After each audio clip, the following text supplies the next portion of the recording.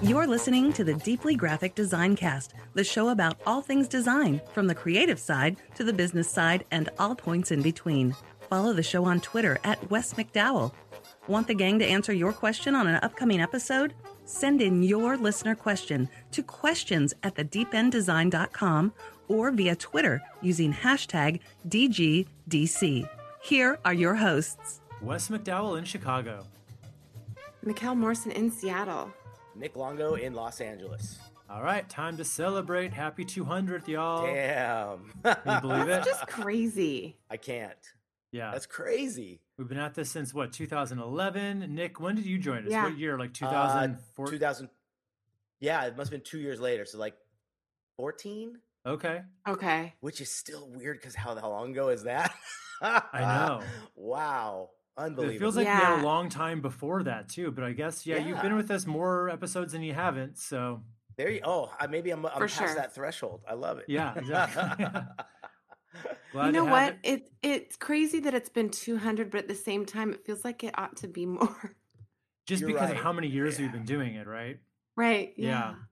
I agree. Well, most podcasts, I think, do weekly. Yeah. But we've always just done 2 a month, so. Yeah. It's kind of like when you see a television show and they're celebrating their 200th episode. And you're like, really? You have 200? Like it's a lot. You know, it adds up to a lot. And we're almost catching up with Friends. Yeah. We're making that Friends money. God, yeah. We're already talking about our reunion when we all quit. This is great. And contract negotiations for that. Exactly. It's going to be a whole thing. We gotta end the show though in order for that the comeback special in 10 years. We could just do a fake thing that we all quit, and just it could be like clickbait. You know what I mean? Yeah, Nick's holding out for more money. There you go. He's not coming to work. He's such a diva. You know what? I can remember back to when I first heard my first episode with you guys, and it was when I was like deciding to like leave my job and start my own thing, and it's so crazy to think like. I remember back you guys were really one of the first around in this industry. Everything else I was listening to was in that whole like self-help and like, you're good, treat yourself and, things will happen if you do things. Hashtag treat yourself podcast. God, it was just nothing but, Tony Robbins wannabes at that time. It was like, it was very self-help podcast because even though there were hundreds of them back then, I just remember like going like when I found something specific to our industry, it's so great. So I hope that's what we're doing for people is like giving them that edge, or something to kind of, because everybody we know, everyone's in that zone of like deciding what to do or not and leave a company and start your own. And what are those questions? And that's what feeds our topics for sure, Well, and I remember when I started this thing all those many years ago, it was based on, and I don't think we've told this story in a really long time, or maybe ever on the show, but basically there was a podcast I used to listen to before we started called Freelance Radio, and it had 3 designers. Von Glitchko was one. Actually, not designers. He was a designer. And then Kristen Fisher, who we've had on the show several times over the years, was a copywriter, and that's how I knew her to have her on the show. But I just remember loving the banter, and I loved hearing that practical advice for how to get started in the freelance world. Because every other show at that point, if the few that there were, they were much more about just kind of having designers on and interviewing them, which I guess there's a place for that. I don't personally like to listen to those kind of shows. That's just me. And so I felt like there was a void to be filled because freelance radio went off the air. They kind of stopped making shows. So I thought, hey, let's do this. Let's pick up the slack. That's and great. Mikkel and I met out at a bar, and the rest was history. Unbelievable. I love that story so much. Yeah. It's less seedy than it sounds, but yeah. But yeah, so this episode, our 200th spectacular, basically it's all about you guys. We want to answer the questions we've been getting from you on Instagram. So keep in mind, you can still submit listener questions to wes@thedeependdesign.com, questions@thedeependdesign.com. And also on Twitter using hashtag DGDC, and on Instagram. Just follow us there, and you can slide into our DMs anytime, baby. We're also on Twitter at Deeply Graphic. Oh, that's right. That's right. You got the new one. All right. Follow us there. We're gonna. I'm trying to be on there a little bit more because that's where I'm at usually. But we've already started a good little following, and we're gonna just try our best to talk about episodes and maybe gather content and feedback. That might be a great spot to ask people to talk a little bit about what we're doing, what we're saying. You know. Yep. Do it for the people. We got to be where the people are. Exactly. Instagram and Twitter. And we're joking about TikTok. I don't know if I'm up for that challenge, but because guys, it's the last day of my 30s today. I don't know if you know. Oh my goodness, dude! I turned 40 mañana. Tomorrow's your birthday. Yeah, I'm a little mortified about the new decade, but my 30s have been so much better than my 20s. I'm sure the 40s will be even better. So, how much fun that it landed so close to the 200th episode. I know it's strange. That it is true. It just keeps getting better. That's the encouraging thing. Did you plan this? Did you plan this? Oh, back in 2011, I did the math. Like, how am I going to line this up? Just so. Yeah. Because we were so strict. Just getting rid of your. I'm well beyond you. You're doing great. Oh, you don't even say I feel so old. It's not that I feel old, but you know what? Whenever you're reaching a new plateau, like there's people ahead of you, but you still feel like it's a new. I remember when I was in my 20s thinking 30 sounded ancient. So, yeah, it's all relative at that moment in time. Yeah. What are the plans for the celebration? Just dinner with friends and the boyfriend. Good, and, cool. I'm dating a 26-year-old. Keeps me young. Yeah, the question is, how does he feel about you coming out of your 30s? He seems to love it. So we'll see. All right. He has no problem. Yeah, we joke about that all the time, but he seems to be totally cool with that. And he does, he's mature and I'm immature, so it works out. We meet in the middle. Right around 33, somewhere like that. So that's funny. But anyway, before we get on with the questions, we want to give a little love to FreshBooks because we love them ever so much.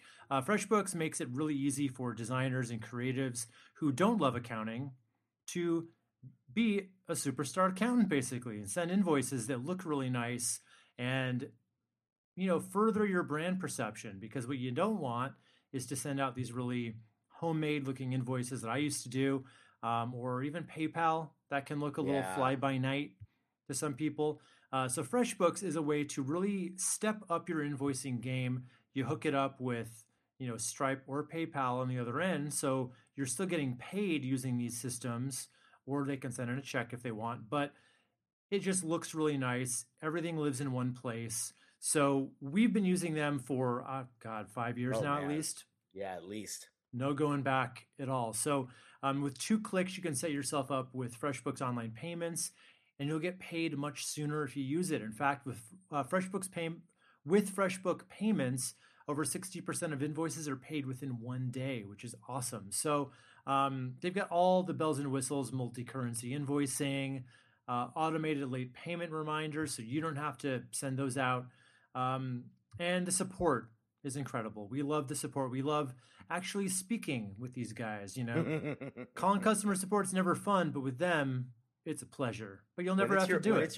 When it's your money, the last thing you want is one of those chat boxes when you're going to look for help. And that's the best feature you can get from FreshBooks for sure. Exactly. So to claim your 30-day unrestricted free trial, go to freshbooks.com/deeplygraphic and enter Deeply Graphic Design in the How Did You Hear About Us section. Once again, freshbooks.com/deeplygraphic and enter Deeply Graphic Design in the How Did You Hear About Us section. All right. So what we did is we put a call out on Instagram and said, hey, 200th episode, we're going to answer as many of your questions as possible. And then through the magic of the app interwebs, we got lots of questions from you guys. So let's just go ahead. Let's go in reverse order here. So the first one is from T. Johnson Design. He said, I haven't raised my hourly rates in many years. Curious, how often do you adjust your rates? Ooh, every year. Wow. So he hasn't done it in years. Right. Wow. I give every new RFP proposal, whatever, I give that a shot at raising it every time. With the same standing account or a no, fresh? Someone new, obviously. Someone new. But That's interesting. And sometimes this is an awesome question. Yeah, there's so many facets to it. Well, first, we've talked about the whole pricing hourly and value. And I think the best tip with this is maybe not thinking of yourself hourly or exposing hourly to a client, keeping that internal how you estimate. But a value-based pricing is so much better because you itemize it, but I don't want anybody to know what an hourly is. That, you know what I mean? It for me, right? Because then they can say, "Oh, you know what? We only want 5 of your hours." Like, no, then you can't get the same. You can't get the same. You know what? I find this very tricky at times, you guys, because, like you and what we've been preaching with absolutely good reason over the course of several episodes now, is to bill based on the quality of work. Yeah, and I have been putting that into practice for MKM for a good while now. But the challenge that comes with that is when corporate accounts demand reports, which is where FreshBooks comes in so handy with this kind of thing, for that itemized time tasking that you've executed and or support team members have executed for a project to date. And so with that, if they have approved an estimate and they see how long you've put into a project based on that timesheet, they can do the math. They can figure out the billable. Yeah, but I think that's take under the assumption that you're working 9 to 5 on that project. Those timesheets are exact. You got timesheets. Oh, you use the times. Yeah, I don't use. And that's very useful so that they can see, like questions come about pretty regularly. Can you share, the time that you've put toward this project, please? And they need to send it off down the chain for corporate purposes, Well, and that totally just depends on, again, how you're structuring your proposals, because for the way I do it, I basically just we have discovery, and then I include what I'm going to charge for. It's a line item, but it's not like hours. So it would be discovery costs this much, content planning costs this much, and then I do it. I do the same thing. I'm with you. But conceptual, I never give production, deliverable. I mean, all of that. Sure, but I never give them then like a timesheet of any kind. All it is just no. I don't unless it's requested. I'm not gonna turn down that inquiry. They have to. They. Yeah, that's what I said. Yeah. Maybe I don't even offer. And this is this is not the case for. I'm going to ask for that. Every company, every brand that we support, but oftentimes this is the case for all of those accounts that have to undergo the corporate. Sure. They might need it. They have their own approval process internally. Yeah. But I'm wondering, so if a company hires a different kind of contractor, though, I mean, if I'm bidding just based on the project, it's weird for them to later ask, I need to know what hours you worked on this, because that wasn't ever part of the deal. Like, we never said we were going to time track. I don't know, like if you're planning my wedding, for instance, like, well, they're also trying to determine what they can give us from that point forward based on time parameters. Okay. Well, I think we're getting in the weeds on this now. We are. That's just an example. But I don't want to perhaps potentially avoid those circumstances coming to surface for any listeners that have that as well. However, it is only for me, unlike Nick just mentioned, that I will do an increase for a longstanding account. I don't typically do that for fresh relationships. I do it with brand new. If it's brand new and it's a quote, I take it every opportunity to say, here's my one and only chance this month, maybe, or in a while, to raise my rates and just test the waters too. Like that's a good point. That's a good point. And a reoccurring client. No, I mean, like, we're all good. But I still can mess with it a little bit because it's not based on an hourly. where I don't have to say, hey guys, my hourly went up, so stick with me. I don't, Well, it's almost like a but disguise. don't you think that You know what that I mean? any clientele should expect that year after year, as long as you're consistently supporting them, that you're going to bump your rates up? You're growing Yeah. yourself independently and your business within the industry. You have every reason to. Sure. I Yeah. think it's a matter of like, so if you're based on an hourly, it might be really tough, and then raise it with a new one because they have no prior history of what you were charging before, right? Sure. If you're still with an hourly and you have a Yes. reoccurring person, maybe what you can do is say, hey, at the end of the year, I'm going to be reevaluating, my services and whatever, and we've gained a lot of new insight and Yes. capabilities. I will I let like you that. know in advance what Yeah. our hourly becomes. And you could be good with it. You don't have to, you're not doubling it, but you could, maybe it's just a No. certain percentage. Yes. But why not just have the conversation? Don't let it be a thing that's I hidden, know. I know. And then I would I agree. say, think of value based as a much better way to put things together. I still itemize it, still, boom, boom, boom. But I don't want to tell them my copywriting for a tagline. I could come up with it in 5 minutes, but Right. or 3 hours. So, Yeah. but I want to get paid the same. It's based on your talent. Yeah. When the saying goes like, just Yes. I don't know how succinctly to put into a saying, but it's basically along the lines of the fact that I can do it in 5 minutes has taken me 20 years of experience to be able to No achieve doubt. that. That's such a good point. That's a So, very good way of seeing Yeah. it. yeah. So you're not paying me for my 5 minutes. You're paying me for my No. Experience. Right. experience. Yeah. Right. And knowledge, know-how. That all was that. very well Yeah. said. I really love that. And this is all about those episodes that we've mentioned time and again. Don't question your worth. Don't um don't enable any insecurity to take the lead. It's just it's Never be afraid to if ask that's for the more. case, Yeah. maybe running your own independent practice, isn't right for you. Honestly, I know that sounds a little Mhm. brutal, but you Yeah. have to keep the growth going. Otherwise, you won't be able to expand yourself and make a living for yourself Yeah. properly. Yeah. And try it. And if no one bites, like if you feel that whenever you're talking to a new client now and you tell them the new price, that your batting average has gone way down based on that, Yeah. then maybe Yeah. you've gone a little too far. Yep. to reel it back. It's Yeah, all yeah, just a yeah, trial and yeah, error yeah. process. But okay, so let's just quickly before we move on to because we should get to the next question. Sure. What would you say in terms of how often for existing clients? How often will you Annually. raise your rates Annually. Annually? Okay. Annually. Yeah. How about you, Wes? Any more than that would be, I feel, a little aggressive. Yeah, for me, it's mostly I don't do a lot of like recurring work with the same client because what I usually do is Yeah. make them a website.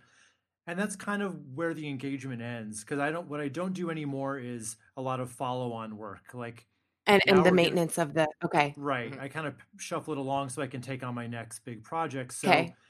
Wow, good for you. That means that you've got that onboarding system going really well for yourself. Good for yeah. you. And like just to put into perspective, so I do hourly consulting now. And I was charging one price, and then one day I just said, I'm gonna increase that by 50%. And I did, and it was fine. Yeah. So it's like everyone is still like I haven't noticed a dip in the number of people doing it.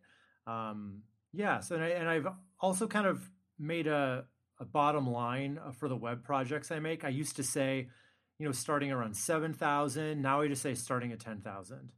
Why not? And it's been fine because I can only take on so many of those anyway. And then do you still get a sense for their budget ahead of time like you had been before with like a questionnaire piece? Yeah, well, basically what I do is my website talks very plainly about what I charge. So if that's not your budget, you're probably not even going to talk to me Oh, about you it. don't make the connection first to disclose that. You display it front and I center display on it your because site. I want to save that step for me and them. But then when we do discovery, that's when I dig in to find out all the information I need to know if it's going to be more than 10,000 or Yeah, that's why starting at is so imperative Yeah. got it. exactly. That's great. That way I don't have to waste my time on the phone with people who want No. to pay $500. Yeah. which I used to get all the time. So yeah, there you go. You know what? And just so that listeners understand, so that scope that Wes takes on regularly is quite distinct from, I'm positive, a number of scopes, Nick, that I know your business takes on as well as mine. Some are sub projects, some are mini, and your starting point is very minimal compared to that figure that Wes just shared. However, if it's an ongoing relationship, which absolutely by and large MKM does run that way, which is very different from the deep end. So in that case, there's this steady income of, mini checks, paid checks that come in, as opposed to a whopping for brand new accounts. So it works so many different ways, and there's no right and wrong. And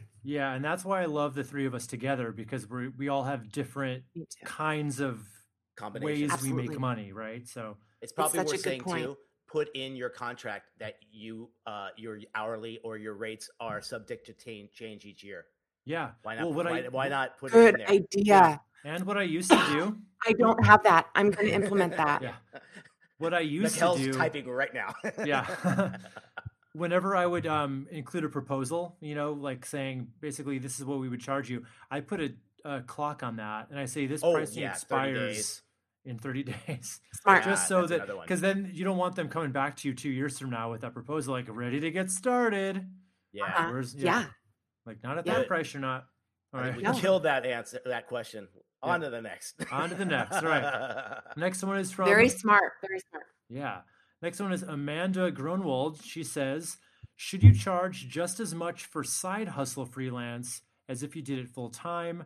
I ask because I feel like I can't put the time and effort into it like I can my 8 to 5 design job. Ooh, interesting. Okay. So it's in addition to a full-time job, not in addition to like a freelance business, but side hustle stuff. Okay. Right. Can she charge as much as if not? I say charge more. Yeah, because you're charging for the project. It's we all have a different take. You're still dedicating the time nonetheless. Whether it's 2 a.m. or 2 p.m., Yeah. And what you're not charging for, Amanda, is being at their beck and call 24 hours a day. Totally. You're charging for the result you get them. So makes no difference in my mind. Whether you're doing that all night long or you're doing it while they're working. So and you won't get taken advantage of.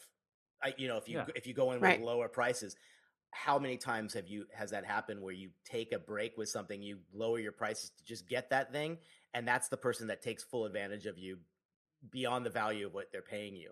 So don't get taken advantage of too. So charge equal, if not more. Yeah. I also look at it, if you're thirsty enough and hungry enough to have the side hustle stuff, you are probably doing it late at night, early in the morning, juggling with your job. Sure. That's your free time. Like, I'm almost saying no one has to know it, but like maybe it's just slightly more than what your hourly might be at your job. But again, if someone if someone will say yes to more, why not try? You can try with your side hustle. Yeah, make it worth it to you. All I know is my last actual job I had, and I was taking on freelance. I was super selective about the freelance I took because I didn't really need the money based on my job. So I was able to be choosy, and I bumped the rate up a bit just because I need to charge not only what people will pay, but what's worth it for me to want to do it. You know? And it's really important. This is something we need to talk about, just a quick mindset shift. Like, always remember what you're charging for. You're not charging for your time. You're charging for what you're getting for your client. Yeah. Always remember what they're that. Going to take and do with it. Yeah. And what value it's going to bring to their business. Exactly. I think you brought up a great point. To be fair, starting off, we thought along those lines years and years ago.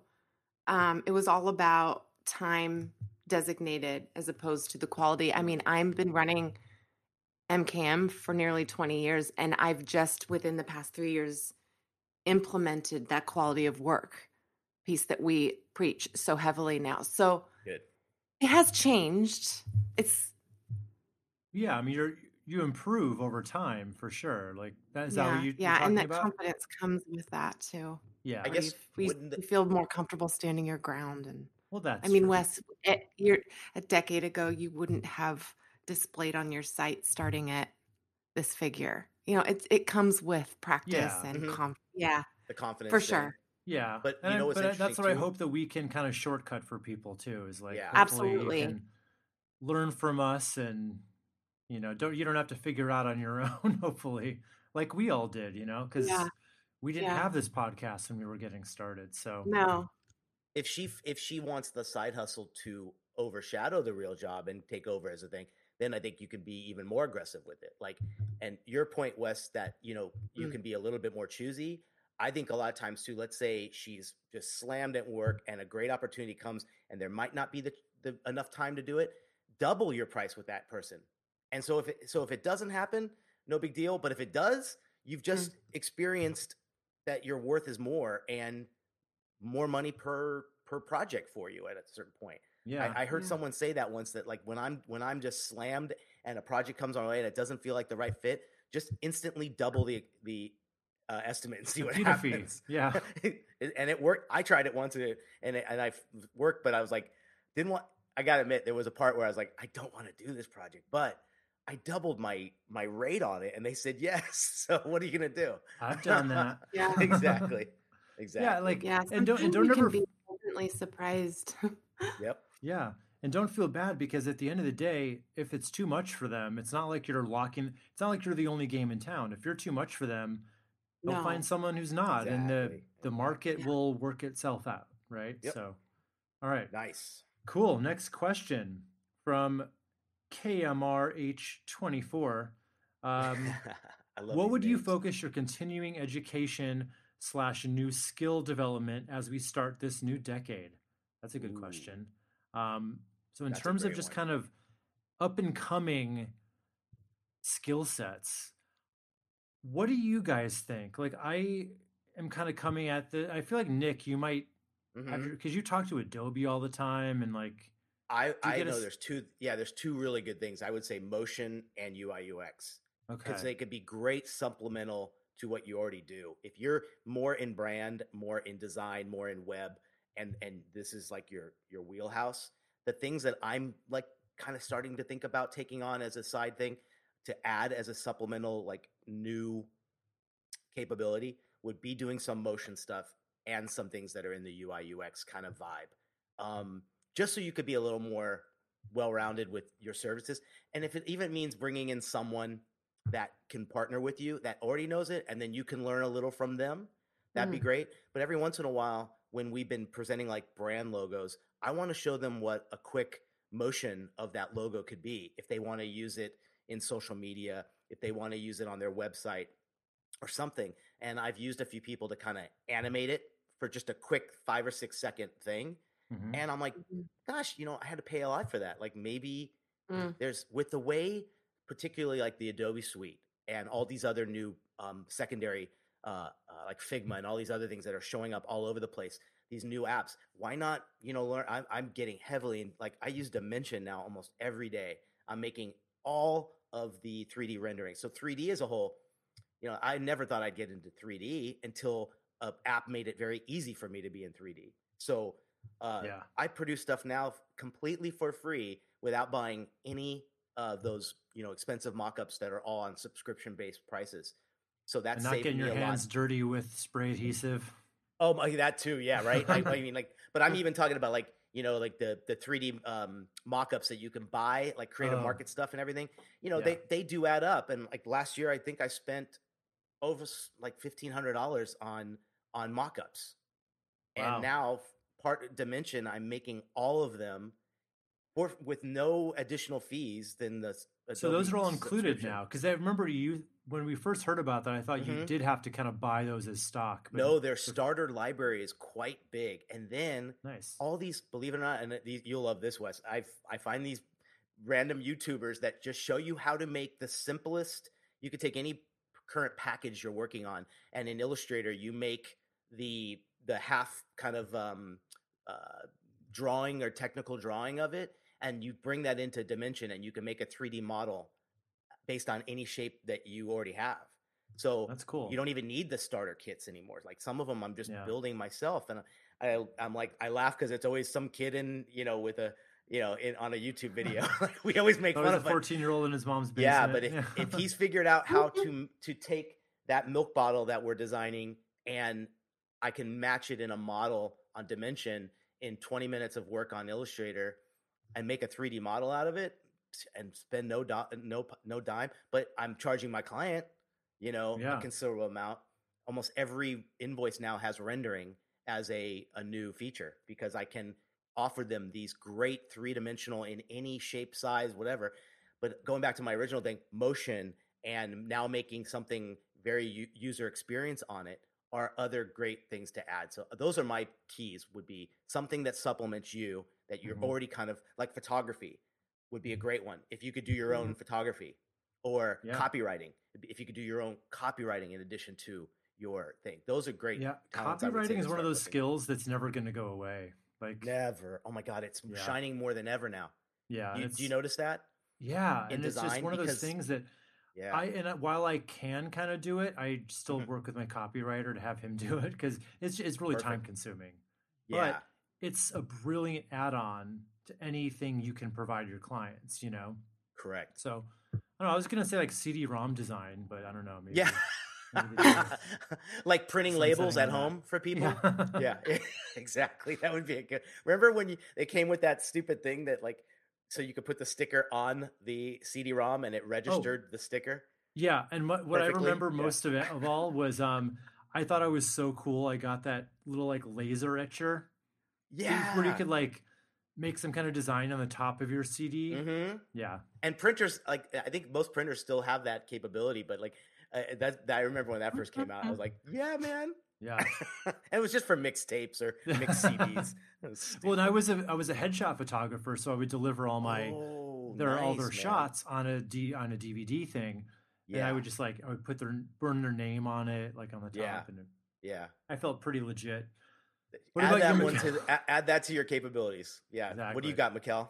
What do you think should? Well, this is where I utilize support so heavily. I mean, I allow team members to provide their niche and their expertise, and this is where I can learn from the collaboration, of course. But this is where that team aspect comes in so handy to me. And then I stick with managing projects and directing and hitting the canvas board every so often the way that I do, because I do it well. I mean, it works. Yeah. Nice. Well, I second all that. I think those are really good directions to move in the future. Obviously, anything web related is good. Yeah. And the more you can kind of understand the marketing side of web design as well, we are getting away from that, kind of just pure, trying to win awards for website design. But there's still a good meaty market in there for designing sites that look really, really nice and are usable and actually do a good job selling stuff for your clients. That's where the rubber meets the road there. Because, you don't have to focus on just one or the other. It's not like it has to be an ugly site with a sales focus or a beautiful site that's purely ornamental, So. We should add too that I think what I've been seeing a lot at creative conferences lately are these workshop things that are addition to it that you got to pay for. So a lot of people are putting together really good workshops that are not just talent and design assets you can add to your business, but better ways to finance, better ways to present, better ways to proposal and agreements. So think of those too. If you're weak in any of those areas, wouldn't those be great things to learn a little bit more or pay a little bit for a workshop here or there? We all need that too. It's as much as it's all about design, we're running businesses too, Yeah. It's always good to know how exactly to do that the right way. Exactly. All right. So the next question is from Andrews Acre. He says, how do you find new clients and how do you market your business effectively? So I can tell you about these go hand in hand for me. I've talked about it before, but marketing effectively, YouTube has been a game changer for me. It's a lot of effort, and that's why I can't recommend it to everybody, because you're going to be putting in a lot of effort and you're not going to be seeing any upside on that for a while. But once you do, it's like turning on a faucet, basically. So I can't imagine a better, either something like that or a podcast where your actual target customers are the end users, the viewers or the listeners. That is going to get you like just entrenched in their life a little bit to where they feel like they know you. And then that's all the marketing you need right there. What about you guys? How do you guys do it? I know we talked about the whole new frontier of LinkedIn that has taken off, and I've seen so many designers using it to their advantage. Like, remember 5 months ago, you can go through your feed and there wouldn't be an ounce of like promotion from a designer or a design firm or a freelance artist. And now I'm seeing it so much. So that's a great way too, as long as you're being continued. Like you said, dude, that everything's going to take work. You can't just put one thing out there and hope that everyone's going to come. It's a cohesive thing that you got to do. And I know still LinkedIn's been working pretty good. I still am very active in putting any work I promote on my site or on Dribbble or on Behance. I make sure I post it over there, and I'm going to get an engaged person there, someone who is looking to hire and may need it and has the money. That's the most important part, Other than that, it's like, I got to admit, it's time to maybe start doing some of that stuff, because I've been lucky that referrals have been great for years, but I'm also getting at that point where I'm kind of like, I would like to take what's the next step in clientele and all that other stuff. So does that become more direct, right to the person that is your target person, and creating something really nice? I've created quite a few decks that can be slightly changed and customized to a specific desired client, and I send it directly to their marketing people or to their CEO or whatever, and try to say, like, I am a perfect fit for you. We'd love to work together. So I go real specific on that. That's cool. Yeah. So it's like testing the waters. Mikkel, what do you think?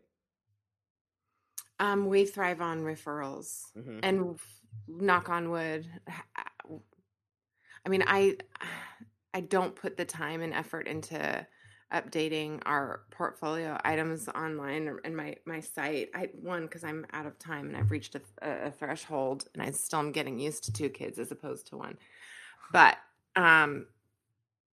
yeah, it's worked out beautifully. I will stay in touch. I definitely take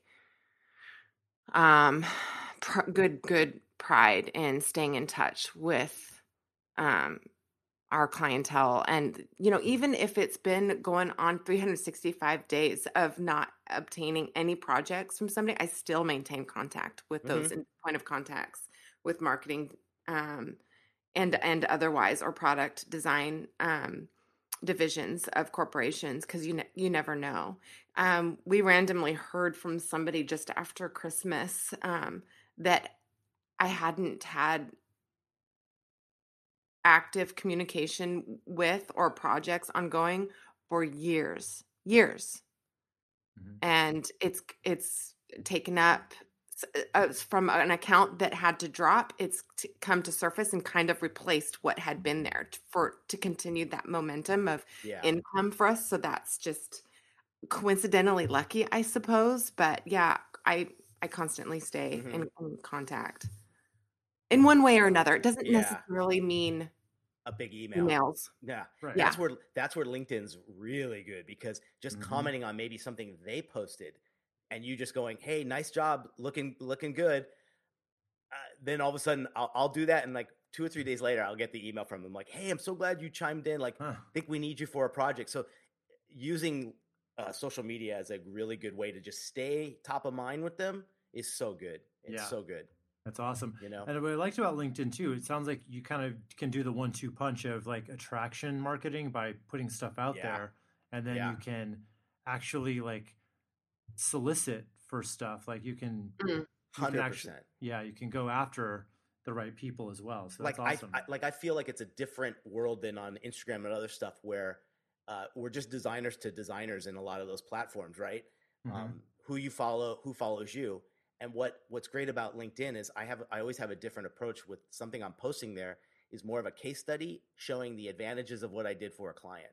And you just try to make sure you push that in anything you're doing there, then it becomes like a little sales piece, but it's just a post, you know? And I know I've never looked into it, but we talked a lot about the LinkedIn advertising. That might be a really good way. And everybody I've talked to who has done it says it's worth the extra money because of how targeted you can go, and get the right person who's going to be a decision maker. Yeah. Whereas on all the other sites, I don't think you're really getting a decision maker to go with you. Mm-hmm. Or that's where LinkedIn, that's why they're charging a little bit more. But I'm going to get on my soapbox for one quick second and tell Go. you. So here's something that I really don't want to sound overly negative at all, but there's something that happens on LinkedIn that I cannot stand anymore. Oh God, and I know exactly what you're all I say. have just to stop from going off on people. It's where they add you as a connection, Yes. and then they immediately follow it up with, "Hey, here's what we can do for you. Let's jump on a call." Yep. I remove those connections immediately, and it's like, that's not the way to do it. So I'm only saying this to anyone who's listening, because I have to imagine there's probably quote gurus out there telling people that that's like a tactic to but use. They're 1 in 100. Yeah. Yeah, I know. Don't do it. Yeah, Like it is turn off city. I'm with you. If that's all you got to deal with, though, on a free site, you know, to get some good stuff, I get those all the time too. It makes me reluctant to just delete it. Connections for that very reason. Same here. So all the more reason, always when you're pushing a connection or a let's connect, put a personal note in there that sounds legit. You're in the same field, something about it. But I look at the person's title. The person's title is going to tell me right off the bat, is that an accept or an ignore? Yeah. If you run an SEO company, thank you. Yeah, exactly. About that as well. You can't really be too careful on LinkedIn now. Yeah. But I just say, is there any value for me to know this person? And then hopefully mutual friends are a great way of kind of seeing. I know we're digging too deep here, but you brought up a great point, dude. It's like it happens all the time. Yeah. Much better just to, like, if you're gonna do something like that, like add them and then they add you back, then just send some kind of a note saying like, "Hey, thanks for the connection. I'm here if you ever need anything." Rather than the whole. It's hard to be patient now. Yeah. I can tell you, our listeners who I've ever, friends of our podcast have ever reached out, they always write a cool little thing, and that's the way to kind of go. Yeah, that's the way to do it. Like, let me know exactly, and I do the same with when I reach out to somebody too. I just want to make sure it's going to ensure a good connection and hopefully some collaboration down the road. Yeah, or just add people and then post really cool content that again establishes you as like a good designer they would want to work with. So you're not pitching them, but they're seeing your stuff pop up. That could work too. All right. Yep. Yeah. Cool. Moving right along to our buddy Narek Mug said, if you could only ever use one Adobe app, which one would you choose? Acrobat. Yeah. That's the sexy one. Oh gosh, Flash, for sure, without a doubt, right? What was their web one called? What was that called again? Oh, Dreamweaver. No, it was even Adobe. Oh God, the one that made Muse. Remember that lasted? Oh yeah, I remember. Hands down, it's Illustrator for me. I mean, everything else is quite supplemental, but Illustrator is where I live. 100%. I think I'm with you. I'm with you. Yeah, I think I'm Photoshop. It's open all day, every day. Yeah. I'm Photoshop, but I also use Illustrator, so that's hard. Like, I'm not in those programs nearly as much as I used to be, but whenever I do open one up, it's one of those two. So if I had to, if I was hard pressed, I feel like I can do Illustrator stuff in Photoshop. Can't do the other way around, so it'd be Photoshop. Yeah, I'm gonna have to talk to Narek about this one because it's a great question, but the best answer is we don't have to decide. We get them all. They're all part of the package now, like it or not. Yeah. All right. So the next one is from Land of Amanda. The question is just hire me? Question mark. All right, Amanda, you start on Monday. Done. Yes. The pay is because of that name. I love the name alone. Yeah. All right. The next one is from C. Loeslein or Clothesline. Clothesline. I couldn't pronounce that one. I'm laughing because Nick was before we started here, like going from Silosline. I'm like, clothesline. All right. I'm obviously seeing the Italian part of it. Like I'm like, it must be some Italian word. Silosline. It ends with an E. Yeah. Right. Where do you find your best sources of inspiration for design ideas aside from the client? Well, I hardly ever get them from the client. Like they don't. I know. Yeah. Well, if some clients will give you their version of a Pinterest board or a mood board. Those are always laughable. No, I'm just kidding. And my favorite though is whenever I ask a client because I always want to see where their head's at. Like I want you to show me 3 or 4 websites that you like the look and feel of, just so we can gauge it. Whatever always happens is they end up coming with 3 really average looking websites from their competitors. Yes. And they always say, I don't really like it, but it fits. I'm like, no. So now what I've started doing, pro tip for people, so this doesn't happen. Tell them you want 3 or 4 samples, but they are not to be related to their industry. Like go to any other industry and find something. Yeah, that's a good point, because I don't know how many times that I've said it. They don't even have to be within your industry, and they nod their head, and then they always end up sending. Always. So tell them it can't be, and then that's a good way. That really makes them buckle down and find websites they actually like, right? Because the world's opened up to them. But I guess I will quickly say, and this is going to sound super lame, I realize that, but when it comes to web design, I look at like the themes that they have on like ThemeForest. There you go. Because it's a good starting point too. It's a good starting point, and there's so many different layouts, and I find it really hard these days to look for websites for what, like if you go to www.awards.com, whatever that is. Those sites are a little too out there to be even usable for inspiration, I find. That's so true. A lot of them are portfolio or agency based. That's not necessarily like if you've got a manufacturing engineered client, that's not going to fit the bill whatsoever. So they're like brutalist kind of design sense. Like this I can't really do anything with this. No, this isn't helping me. Yeah. What was the source that we used to talk about? Was it Crayon? I don't remember that one.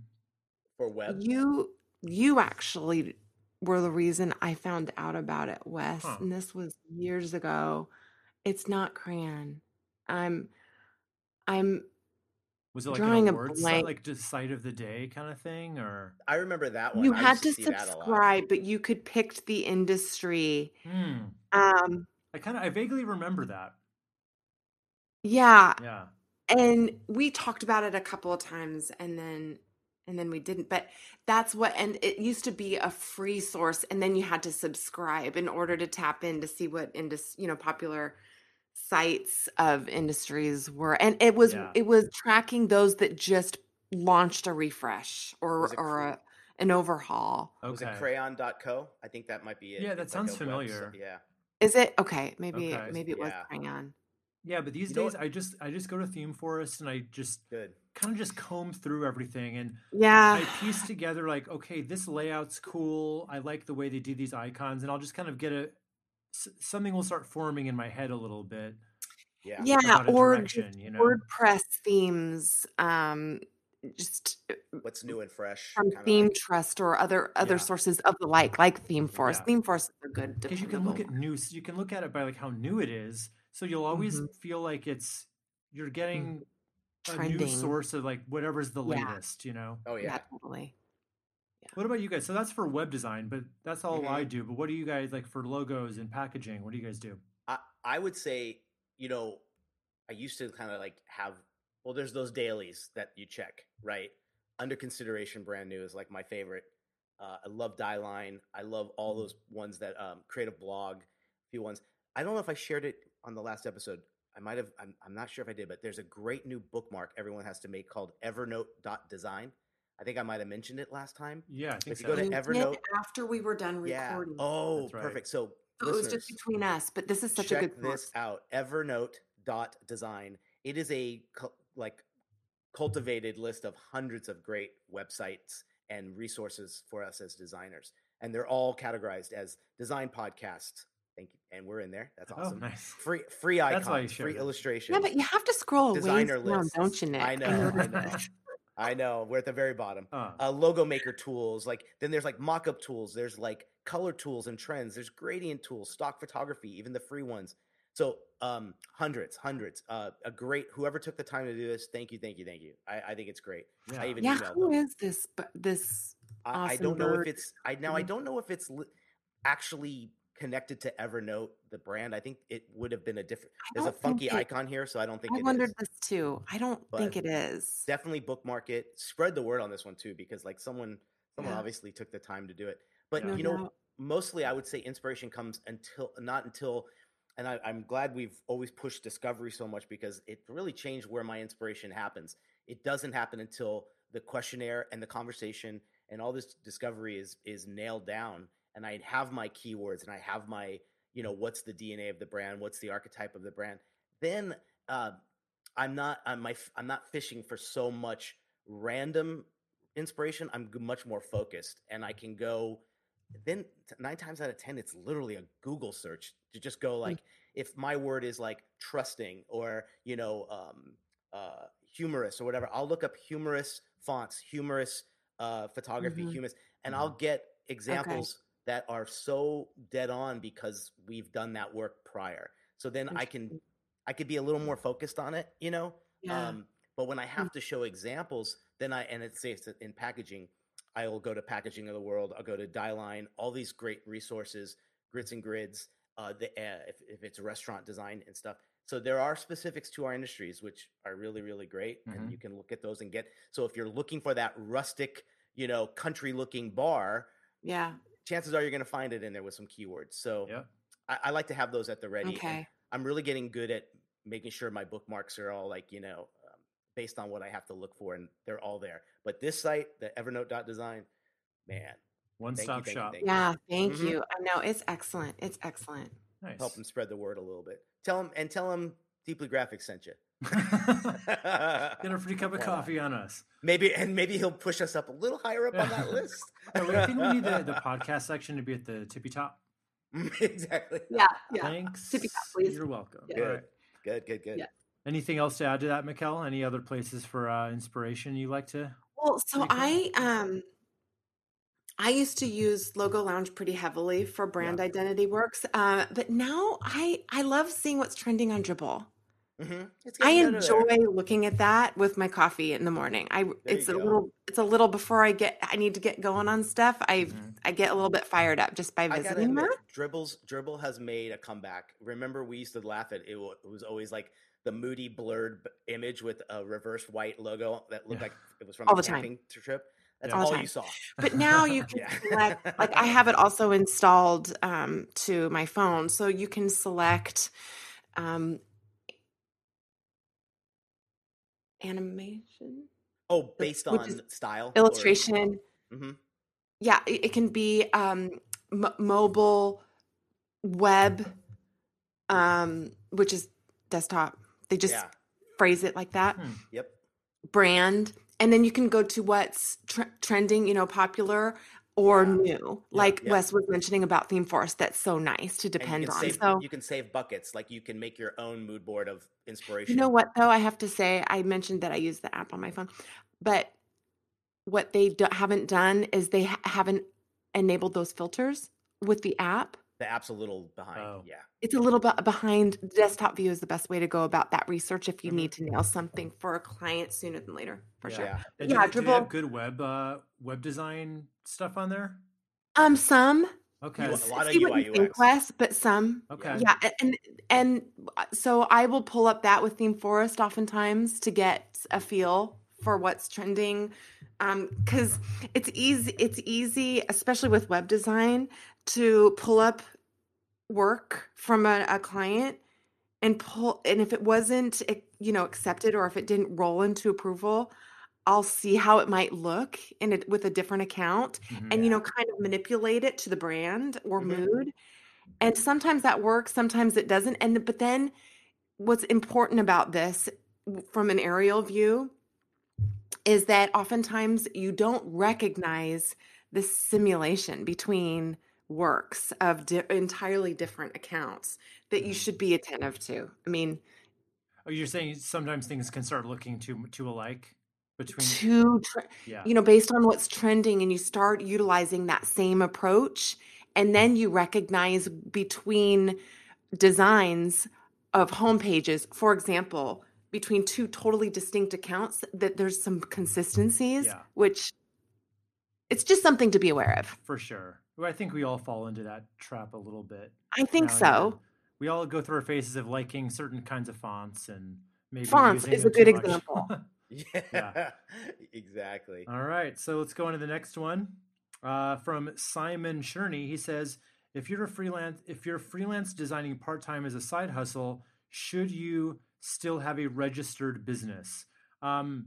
Yeah, I think you should. But by a registered business, there's many different things that can look like, right? So I'm S corp. No, I'm just SP. totally blanking. Just doing business as, just sole proprietor. Yeah. Why am I blanking? Mm-hmm. Yeah. That's okay. No. Yeah. I'm going to be switching that very soon, I think. But yeah, I think it's good to have a sole proprietorship at least. Business designation. I would say do it now while you're being paid with your job, because I know a lot of people will go right in, if they get into freelance and then they start doing it, they see how much it costs sometimes to do like an S corp. I think it's going to run you about $1,800 in California. I know in other states, like really good and cheap. Yeah. So maybe do it while you got a little. Do it in the Cayman Islands. Yeah. There you go. Oh, that would just look sexy too, right? Like where do you do business? The Cayman Islands. Sexier than Delaware.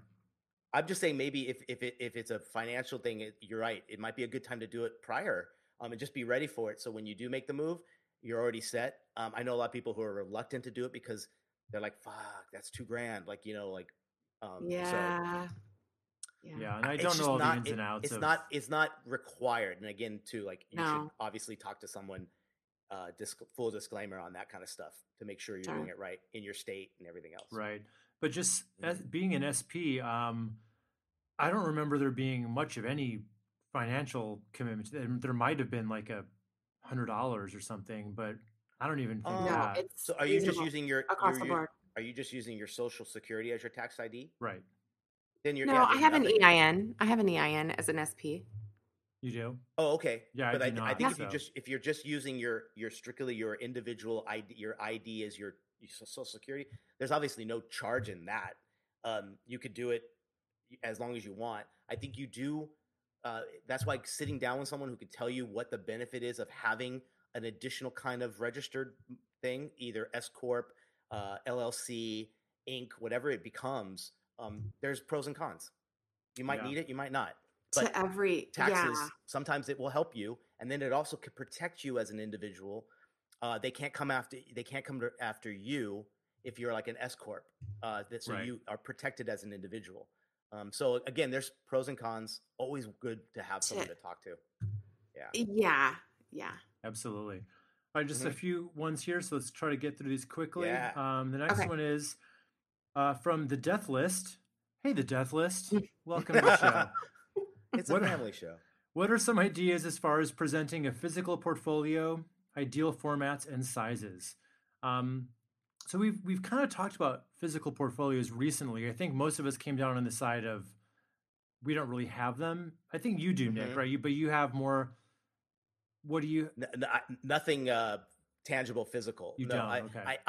I'll print out I have a credentials deck that is printed and given to new clients when we sit and meet. It's just a great capture of everything we've done, even prior to starting my company. It's just like captures everything. Yeah.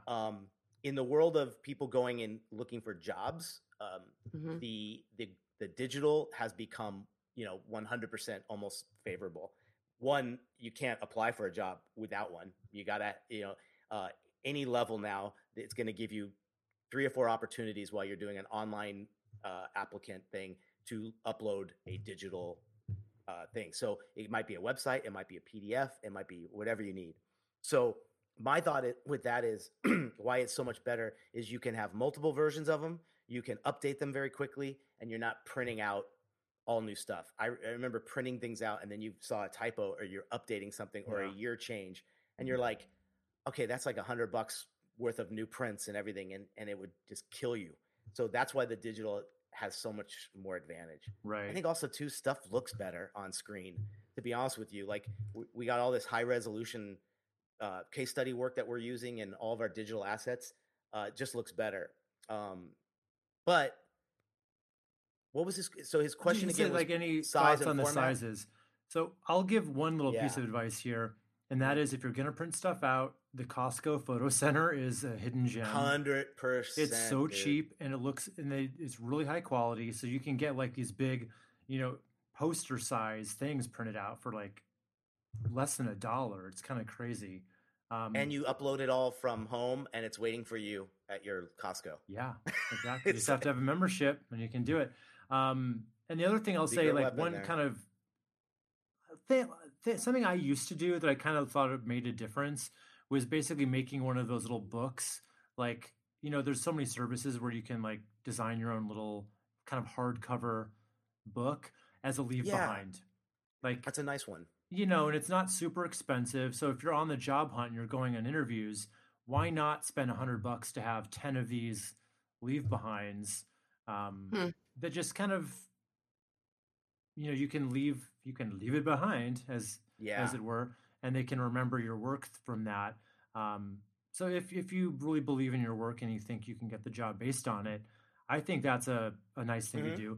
But other than that, just stick with the standard, portfolio cases come in certain sizes. I would go for not the hugest one, not the smallest one, but maybe a nice medium. 18 inches by... I assume too, you got to fill it with printouts. So like an 11 by 17 format might be great, because then you can just print everything on tabloids. And then you can, usually the ones I've seen have the nice vinyl pages that you can slide in the printouts. Yeah. And you can do them back to back. So it's a nice, every page has something on there really nicely, which is great. That might be a way to do it, Yeah. Just ask yourself if it's super necessary. Because I remember those being kind of expensive. Yeah. Back in the day. I mean, yeah. Then again too, I like the cool steel one, and it was like probably $150 or something. I remember it was called Pratt Europa was the big brand that everyone was buying. And some of them, they had the metal ones, and then the living hinges at the binder were all metal, and I think it was like $300. There were some really sexy ones. I remember living in Seattle. There's a place called, was it Paper House or something? Like, downtown area. Yeah, they had a lot of cool ones in there. So, all right, last question from Gigi Hector. What would you do for a Klondike bar? Is that really the question? I'm more of a Twix man myself. I wouldn't do much for a Klondike. I am still waiting for them to come out with the Twix bar with dark chocolate as opposed to milk. Ooh. When is that going to happen? I saw one the other day. It was called triple chocolate, and it was a chocolate cookie. It was chocolate fudge. Get out of town. And dark chocolate on top. No, I want the regular cookie that Twix has. Inside, but coated with dark. Ooh. I like it. You know what, Mikkel? I got the answer for you. You gotta go in the kitchen and make them up yourself. Yeah. You have to whip it up from scratch. I'm a big believer in the peanut butter Twix. Oh, if you had that, it is so good. Better than crack. If you ask me. Yeah. Peanut butter, anything. Oh, and it's Easter time, so I get Instacart delivered. I saw it on there and I couldn't resist. Because I'm not a candy person normally, but I got delivered like the bag of the Easter egg peanut butter cups. Something about the Easter eggs are so much better than the normal Why ones. is that? I've noticed that too. It's the ratio of the peanut butter. I think there's thicker chocolate on that too. There's just something about it. Mm-hmm. Yeah, they are better. I brought in the Dove chocolates to my class the other night. They went in like 2 seconds. Yeah. The Easter wrapped eggs. But oh my God, like Dove, the dark chocolate. Yeah. And peanut butter. Me too. Like, have you guys tried Justin's? Those are the peanut. Those are like the really healthy looking peanut butter cups. These, I think our Starbucks all have them at the little register, but it's dark chocolate and like really good natural peanut butter. It's still those candy, are good too. screw it. But so you to know, answer your you know question, Gigi, Hector, we wouldn't do much for Klondike. We have other priorities in life. Yeah, you're gonna have to change that up. Yeah. It's like, what would I do for a big bag of Sour Patch Kids? That I'm a sucker for. Oh, that. see, that's interesting. God. Isn't it interesting? It's like my stress Typically, relief. you're either a candy person or you love your chocolates and peanut butters and stuff like that. I go both. Hard candies, Sour Patch, I can do without. Swedish Fish. God. Jolly Ranchers. I go for the Milky Ways on Halloween, the Baby Ruths, the Snickers, all that. But with my Jelly 40th Bellies. tomorrow, I'm transitioning full-time onto Werther's Originals. It's time. and you're gonna just sit around with a big cardigan next to a fireplace. Just have a glass candy dish filled with Werther's on the coffee table. Tell the Utes how to, like, this is real candy, kids. Tell them to get off my lawn. A. Love it. B. Werther's. That just makes you like 80 instantly, right? It'd be a really smooth transition for me, I think. Oh my God, that's great, man. All right, guys. Well, we got them all, huh? That's it. Yeah. I think we got a nice little cross-section of questions there. I think hopefully we answered some of yours that are listening to this.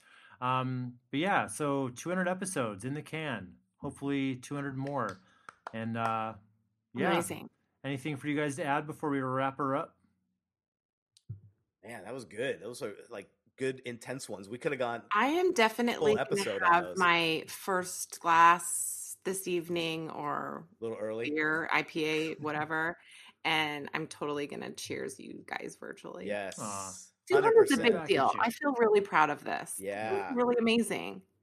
I think so. I think we got to have a drinking one next time. Yeah. It's been so long. Which is funny because I remember when we started, we always drank during every episode. Oh my gosh, that's true. Do you remember that? Yes. Yeah. That's true. Because you were pioneering in this world. Like, why and not have a drink? And didn't we get a little paranoid about getting like slurish and a little sloppy with? Probably. Didn't we have a drinking show? Like, didn't we have a show where we tried to get drunk? I don't remember. It sounds familiar. Coming at you in our 300th episode, the All Drunk Show. Yeah, exactly. I love it. All right, guys. Well, congrats to all of us for 200, and we're very happy to have you guys all listening. Whether you've been with us from the beginning or you're brand new, we were honored to have you listening. Appreciate it. But anyway, with that in mind, keep designing. Catch us next time on the Deeply Graphic Design Cast.